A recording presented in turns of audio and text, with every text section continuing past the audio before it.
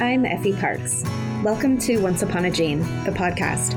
This is a place I created for us to connect and share the stories of our not-so-typical lives. Raising kids who are born with rare genetic syndromes and other types of disabilities can feel pretty isolating. What I know for sure is that when we can hear the triumphs and challenges from others who get it, we can find a lot more laughter, a lot more hope, and feel a lot less alone. I believe there are some magical healing powers that can happen for all of us through sharing our stories, and I'll take all the help I can get. Hi, everybody. I hope you are all safe and as healthy as can be for you right now. Today is a very important and special episode. This is not just for the families who have immunocompromised family members.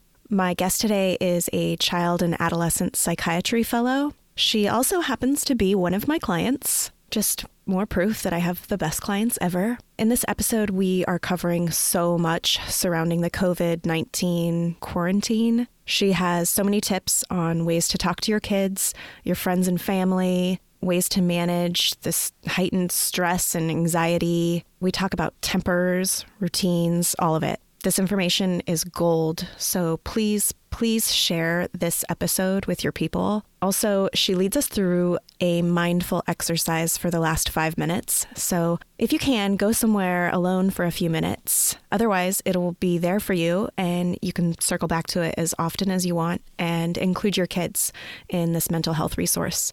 These are great skills to practice for all of us.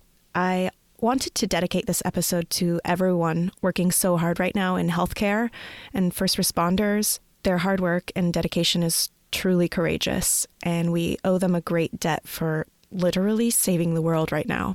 Some of them have lost their own lives in an effort to protect us all.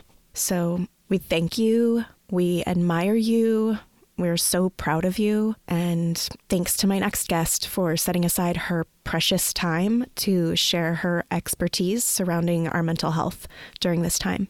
Here is my conversation with Dr. Laura Black. Hi, Laura. Hi, Effie. How are you? I'm doing all right. How are you? I'm doing pretty good. I'm sad the sun's not out again today, but I'm hoping it's just a morning, hasn't burned off yet, I guess. Yeah, we've been blessed with some beautiful days, I guess, in the midst of all the crazy. Totally.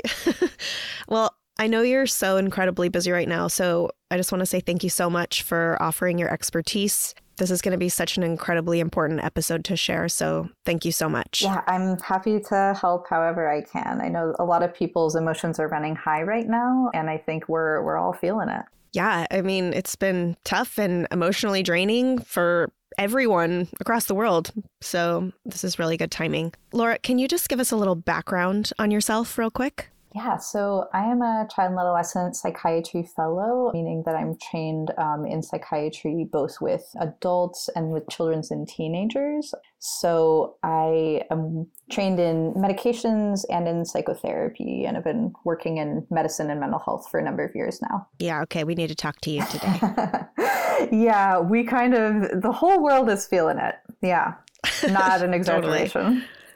Well, let's just kind of get into the meat of it because there's a lot of information to cover. So how do we explain to the kids what COVID-19 is, why can't they go anywhere, and why is school and therapy and friends canceled? I think that this is particularly relevant to your audience, parents of kids who are medically complex. So I want to just remind you of something that I think you guys know, but might be forgetting in all the panic. You guys are the pros at making developmentally appropriate explanations of medically complicated stuff. So don't forget that you guys have been doing this probably for your kid's whole life. This is something that you know how to do, and you actually might even be able to support some of your parent friends about this who might not be used to having to talk medical language and bring it down to kid level. So I would say the first thing that I would keep in mind is to be proactive and sit down and have a conversation with your kids about what's going on.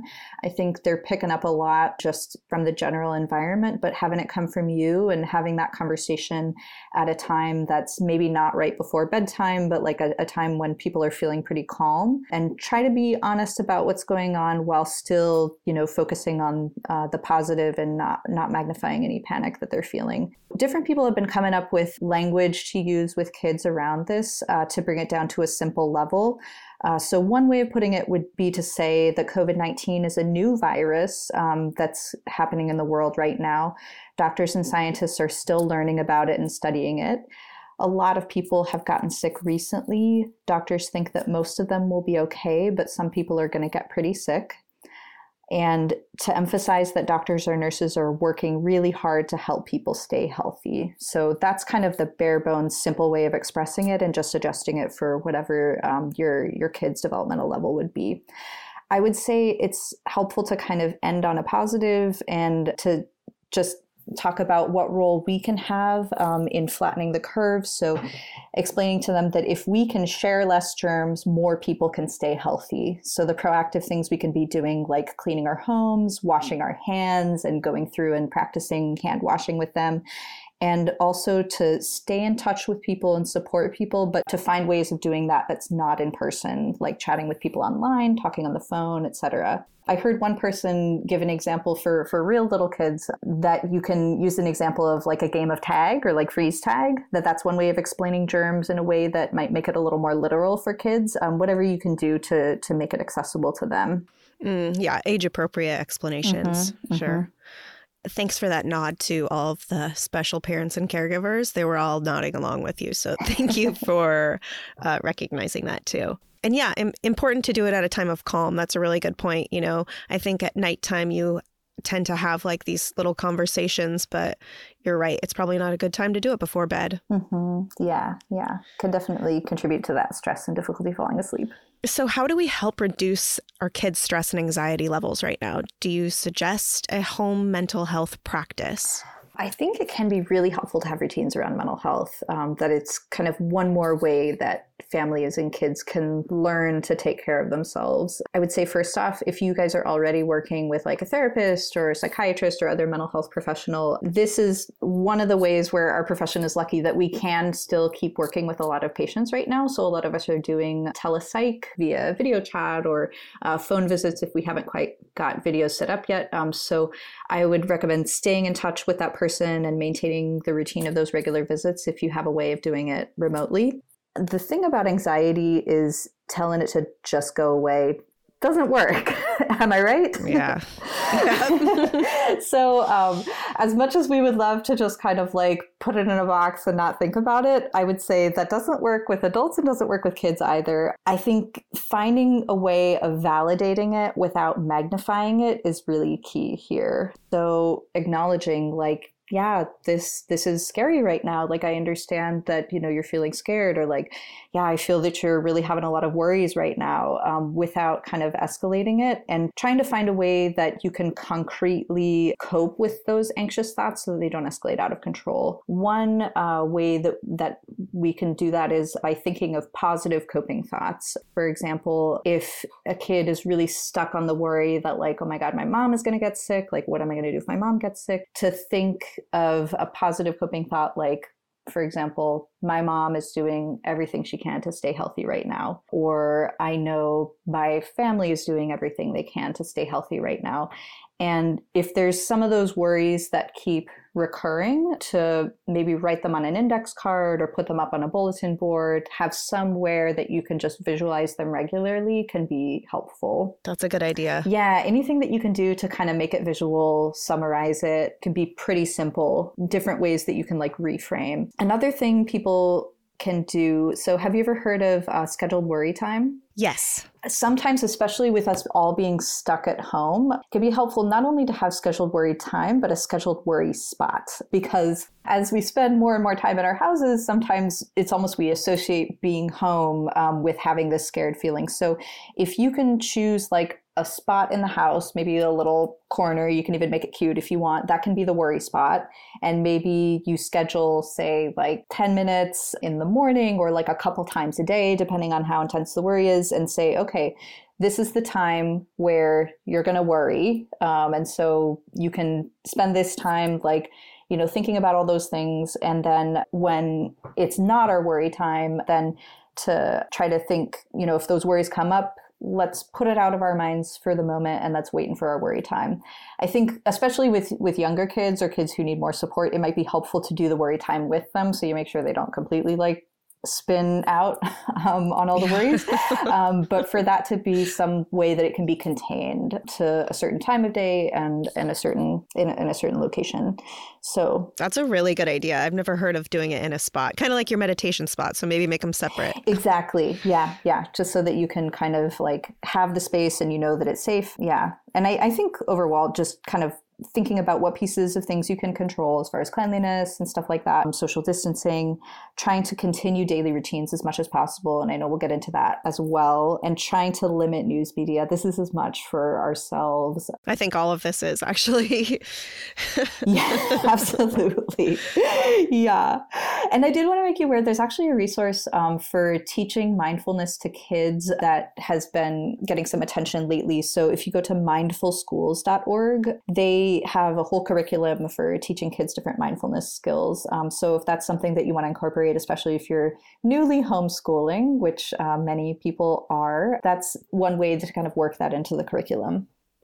Thank you. That'll definitely be in the show notes. I'm going to go check it out myself. So, Laura, I've also read a lot online that some of the kids kind of feel like maybe it's their fault in some way. That's why they can't go outside. You know, the bus isn't coming to pick them up. How do we explain the concept carefully enough to not spark any more fear, but to also be realistic? I think this can be really hard, you know, if the kid, or for whatever reason, age or development, et cetera, has trouble kind of understanding that idea that this isn't their fault. So I think really trying to emphasize this is something like we're all in this together. Like the reason we're doing this is not because we're in trouble. It's because we're trying to really help each other and that we're all doing our best. One wording that I heard someone say is kind of nobody blames the jungle for making a tiger.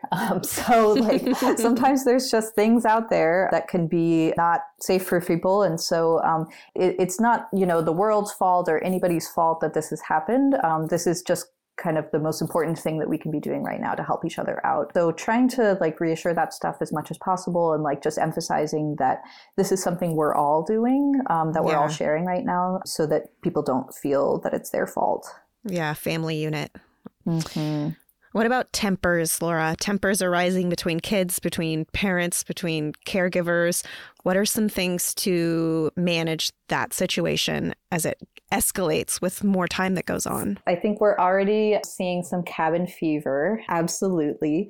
And I think really that stresses on all ends. And so just kind of, I think like as a parent and like maybe older kids and teenagers can start to appreciate this, to just having a little bit of compassion for ourselves when that happens. You know, if our patience becomes short, or if we're a little more on edge than we normally would like to be, to try to remember, hey, like we're all going through a lot right now. Like we're kind of having a shorter fuse because we're under a lot more pressure. And so to try to just take a breath and forgive yourself for it if you find that happens. As far as trying to deal with tempers at home, or if kids are having trouble getting dysregulated with their emotions. So I think the first thing to think about is your prevention strategies. So how do you set up your home for success when you've got the kids there like hanging with their sibs 24/7? One strategy can be just like increasing the way that you're structuring that time at home together. So maybe if you're homeschooling, you can have school stations where you can be thoughtful about where different kids are placed or what times of day different kids are on different tasks, to try to think ahead of how you're going to minimize conflict, and then to be flexible. And if one of the plans doesn't work out, to be willing to flex with it. I would try to be mindful that some of your normal house rules like screen time and all that some of those might require an adjustment. I would advise not to let go of them completely and just have free reign, but to think that some of those things might need to be adjusted because we're not used to having kids spend this much time at home. You can try to put some structure to it by having like a point system. If you have something like that already in place where kids can earn privileges or be rewarded for positive behavior, to really try to do that as much as possible. And in a similar zone, like when these emotions do come up, because they're going to, you know, if kids are getting upset, and this is helpful for adults too. One framework that people find helpful is thinking of the zones of regulation. So you have your green zone where you're kind of like good to go, feeling pretty positive. Yellow zone is maybe when things are starting to ramp up a little bit, and red zone would be kind of big old negative emotion explosion. So trying to work that language, or like having a little chart in the house where you starts to become like part of the language you talk about at home, like talking about that maybe you're getting into that yellow zone, and so maybe you're going to take a breath or take a break. And if kids start to recognize those feelings in themselves, to reward that, like if you have those point systems going, have that be a thing that they get rewarded for, so that you're really encouraging self-awareness and regulation.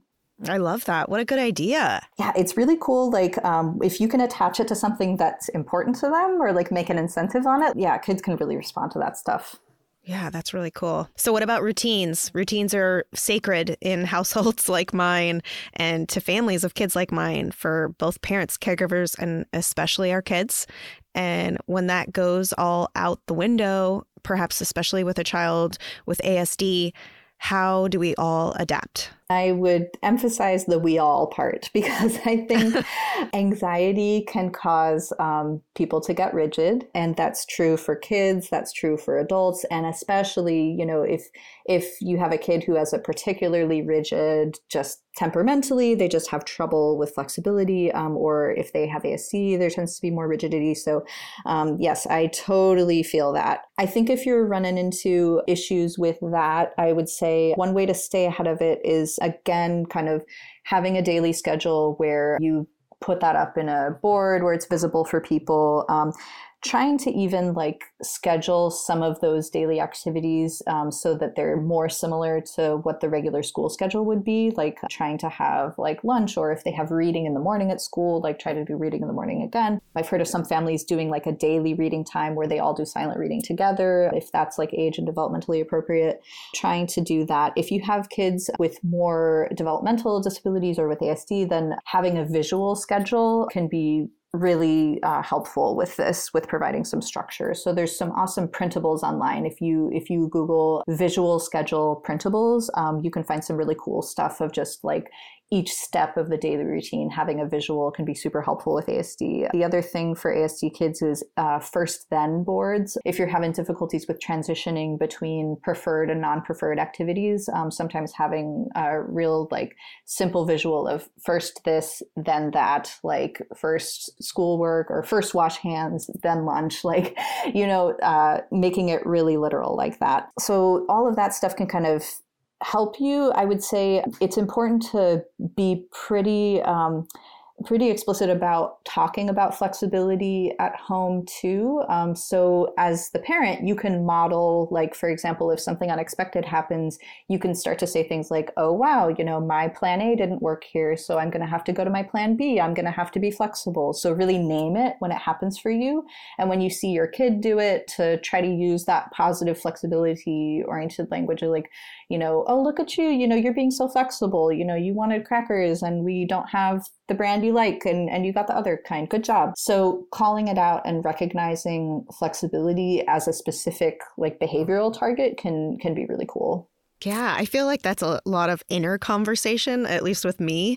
Mm-hmm. And it's a good reminder to maybe just talk. It's not something we talk about, I feel like. And so many kids struggle with like rigidity and flexibility that I think it's really interesting that we don't acknowledge it more. Yeah, totally. Especially because those get really settled in once you grow up a little bit. Mm-hmm. That is true. I think like we could all use more mental flexibility, I think, like as a culture right now. Yeah, mental flexibility and a little compassion, like you said earlier, for sure. Indeed. Yeah. What about the kids getting bored, not wanting to social distance, wanting to see their friends?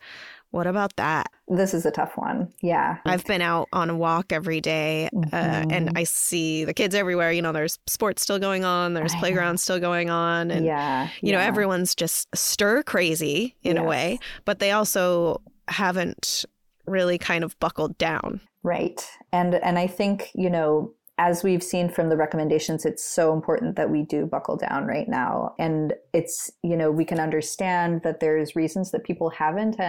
And also, it's something that we all need to do just given the situation we're in. So with kids, this is tough. I think, again, kind of explaining in the most developmentally appropriate way that you can why this is going on, that this is how we're working hard to help people stay healthy, that this is actually a way that kids can feel like they're contributing, that they're doing something good. Again, having a lot of structure in the day and including some fun stuff in the structure of the day, like maybe having a menu of fun activities that you can do, throwing those onto the schedule so that they're still able to have some fun. Some families have been doing some of the games that you can use where you're kind of on your phone and playing Pictionary as a group on the TV. Have you seen that on the Roku? No. Oh, that's fun. So some of them, there's like Jackbox TV is one brand that has it. You want to make sure you're picking the family-friendly ones because some of those are games like that are more like for grown-ups that are a little like not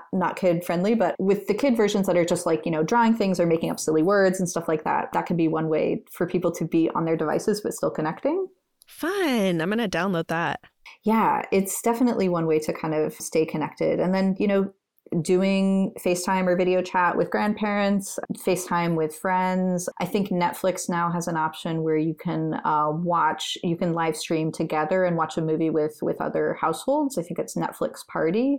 Trying to be creative so that kids still stay connected, but in a way that's really respecting the fact that we need to keep our distance right now. I think with older kids and like teens, it gets a little more complicated because I think teens have that like natural desire to want to like rebel or not really follow rules. Teenagers? I know, right? Who knew?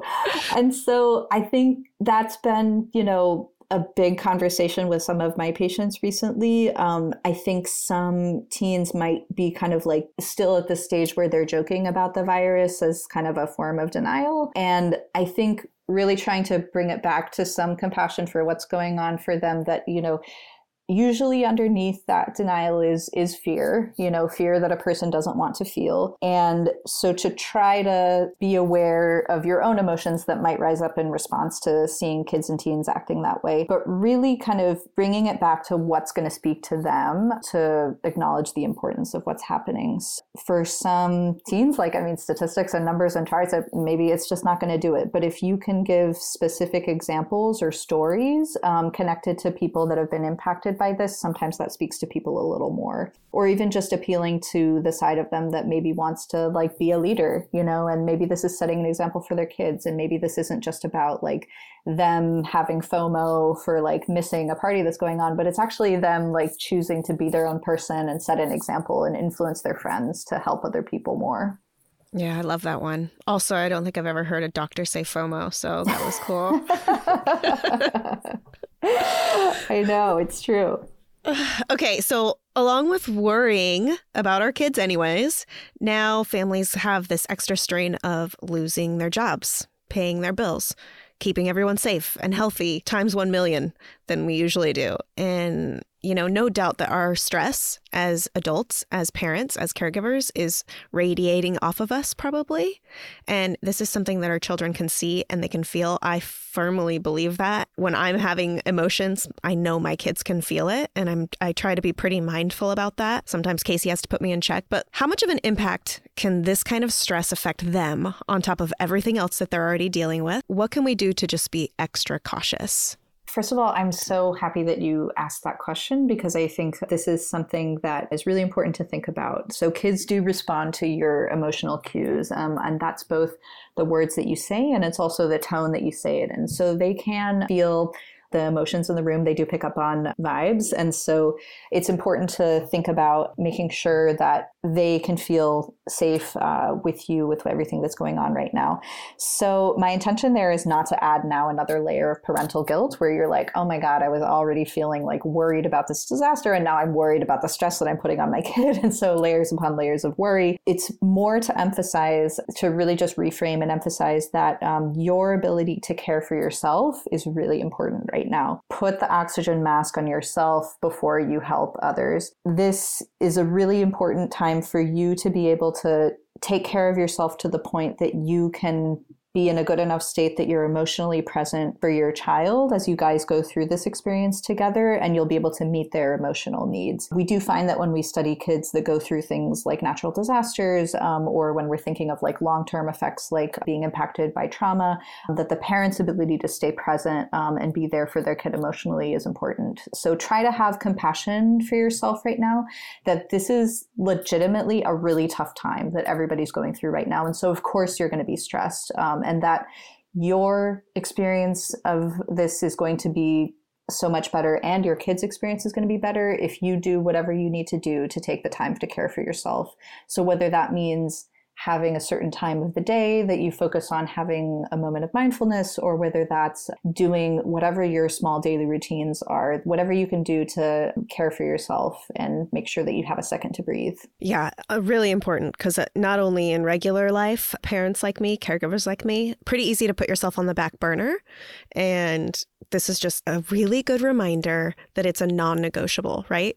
It's a non-negotiable to take care of ourselves, because we can't take care of anyone else if we're not there. 100%. Yeah. And I know it's so hard. I know that this is not an easy ask. And I know also that all of these parents, that we're talking to, you're so committed to your kids. Like you love them so much. And so I really want to impress upon you that this is an important way of showing them you love them. Yes. Amen. What about as a parent of a medically complex kid, or having a family member with a compromised immune system? How would you suggest people like me cope with feelings of anger toward other people who aren't following social distancing, physical distancing guidelines, and maybe making this whole thing out to be nothing really? I think that is, really upsetting. I think it's natural to feel upset by that. I've been seeing the filter that people have been using on their Facebook photos where it's like, "Your only is my everything." I think that's pure truth. It's really, this is not a joke or a meme. This is real life, and there are people that are really concerned, and rightfully so, about what's going on. I think it can be really hard to know how to respond to people taking it in a cavalier way and not really taking it seriously. I think as far as your own feelings about the resentment you might feel or the anger you might feel towards people that are not taking it seriously and not following guidelines, I would say, just within yourself, you give yourself permission to feel that. I think that you have every right to be upset about what's going on and about, the impact that it may have if people don't follow the recommendations. I think, again, trying to find some piece of empathy for what would bring a person to have that perspective. I think, again, there's a lot of denial in there, and what's under the denial or the joking, etc., is kind of a fear that person is not able to face right now. And it is really unfortunate that ends up impacting other people. I think trying to keep some compassion in your heart for the fact that person is really so afraid to feel what they feel right now that they're in complete denial about it. I would say, as far as how to cope with it, how to be communicating with people, who don't seem to be taking it seriously, I would say it's sort of a two-sided thing. So speak your truth and pick your battles. Right? Like I said, I think people are most impacted by personal stories of people that have been impacted by the illness or people that could be impacted. I would say that if there is a conversation to be had, if there's somebody that you trust who you think would be open to hearing your truth about this, to try to keep it simple and, not demonize the other person, realize that they are probably going to have a lot of resistance to acknowledging what's going on because that makes them then have to feel the fear of what's happening. Really speaking your truth about it, about how you can see yourself and your family being impacted, and then picking your battles in terms of, not getting stuck in a flame war in the comments section. Like, really think about what the point of the conversation is, and who you're speaking for. Are you speaking to communicate to that person so that they may change their mind? Or are you just feeling angry and you're trying to let it out, maybe polarizing the situation more? Pick your battles. It's a good one to remember for so many different situations. It is hard to do. I think in every interaction, you kind of have to balance.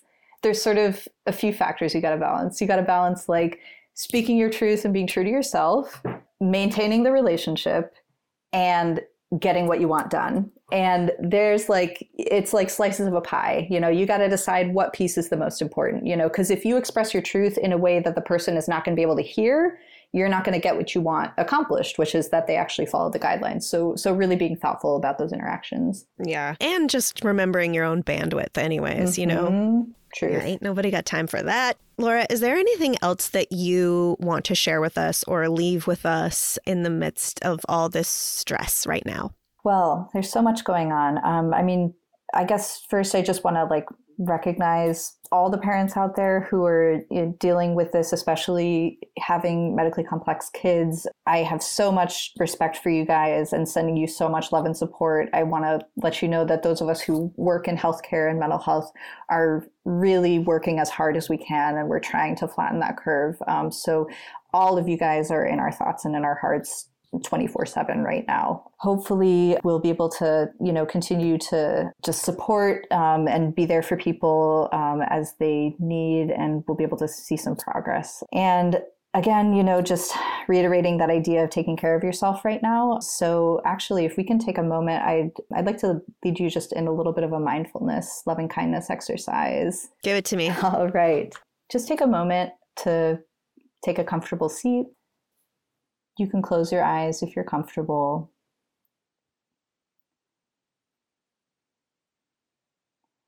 Have your feet flat on the ground. Have your hands on your lap.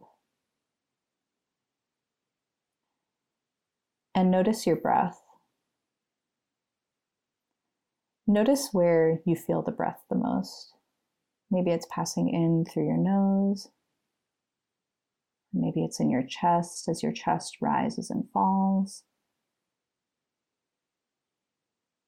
Just try to bring some gentle attention to your breath.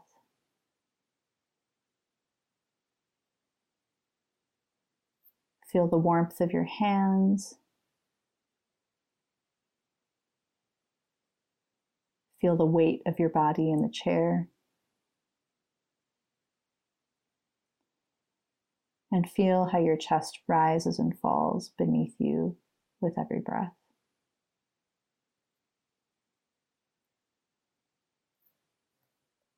Now bring to mind a person or another living being who naturally makes you smile. This could be a child, could be a parent or a grandparent, could be a pet. Just someone who naturally brings happiness to your heart.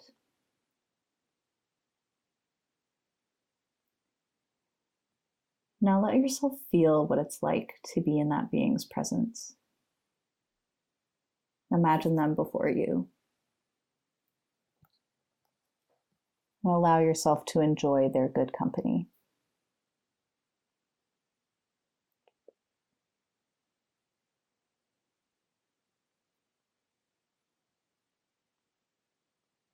Now recognize how this being is just like you, vulnerable, subject to sickness, aging, and death. And also just like you, this being wishes to be happy and free from suffering, just like you and every other living being.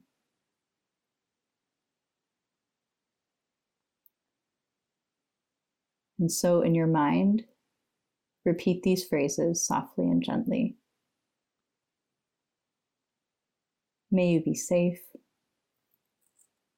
May you be peaceful. May you be healthy. May you live with ease. May you be safe. May you be peaceful. May you be healthy. May you live with ease. When you notice that your mind has wandered, return to the words and the image of the loved one you have in your mind. Savor any warm feelings that may arise.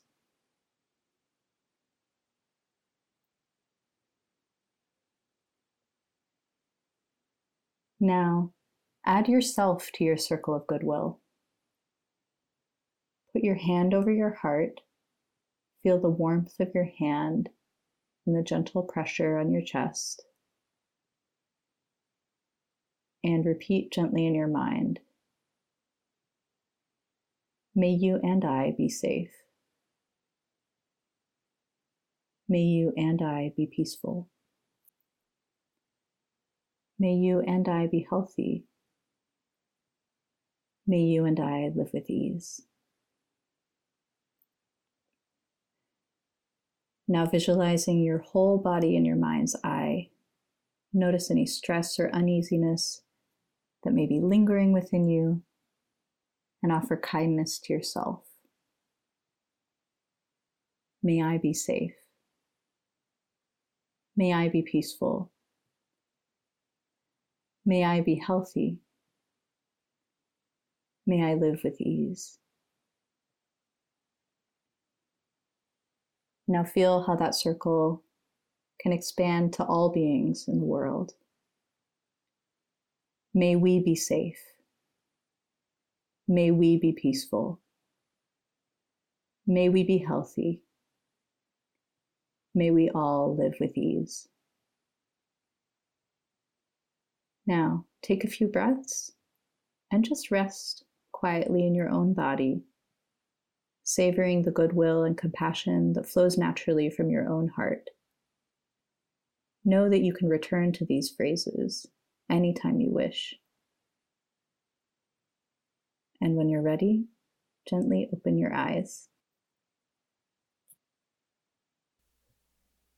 Thank you, Laura. Thank you for having me here. That made me feel warmer and empowered and rejuvenated. That's wonderful. I'm so happy to have the chance to talk with you about this and to talk with your listeners. I mean, like I said, I have so much respect for what you guys are doing, and we're out here fighting for you. We are for you too. Thank you so much. I know that you're so busy, and I think especially this last part is just going to be really valuable. People can tune back to it at any time that they want to. So it's a really valuable resource that you just left everyone with. So thank you so much. Yeah, absolutely. Feel free to listen through it. And just a little plug that a lot of the meditation apps have been making things available for free now just to support everybody. 10% Happier is one that's been having a live meditation cast for 20 minutes every day. You can either listen to it live, it's at noon Pacific or at 3 o'clock Eastern, and you can listen to it afterwards if that's not a time of day that you're free. But people are really, coming together as a community right now. So again, just do whatever you need to do to take care. All right, Laura, I love you so much. Thank you. I love you too. See you soon. I hope you've been enjoying this podcast. If you like what you hear, please share this show with your people, and please make sure to rate and review it on iTunes or wherever you get your podcasts. You can also head over to Instagram, Facebook, and Twitter to connect with me and stay updated on the show. If you're interested in sharing your story, or if you have anything you would like to contribute, please submit it to my website at effieparks.com. Thank you so much for listening to the show and for supporting me along the way. I appreciate y'all so much. I don't know what kind of day you're having, but if you need a little pick-me-up, Ford's got you.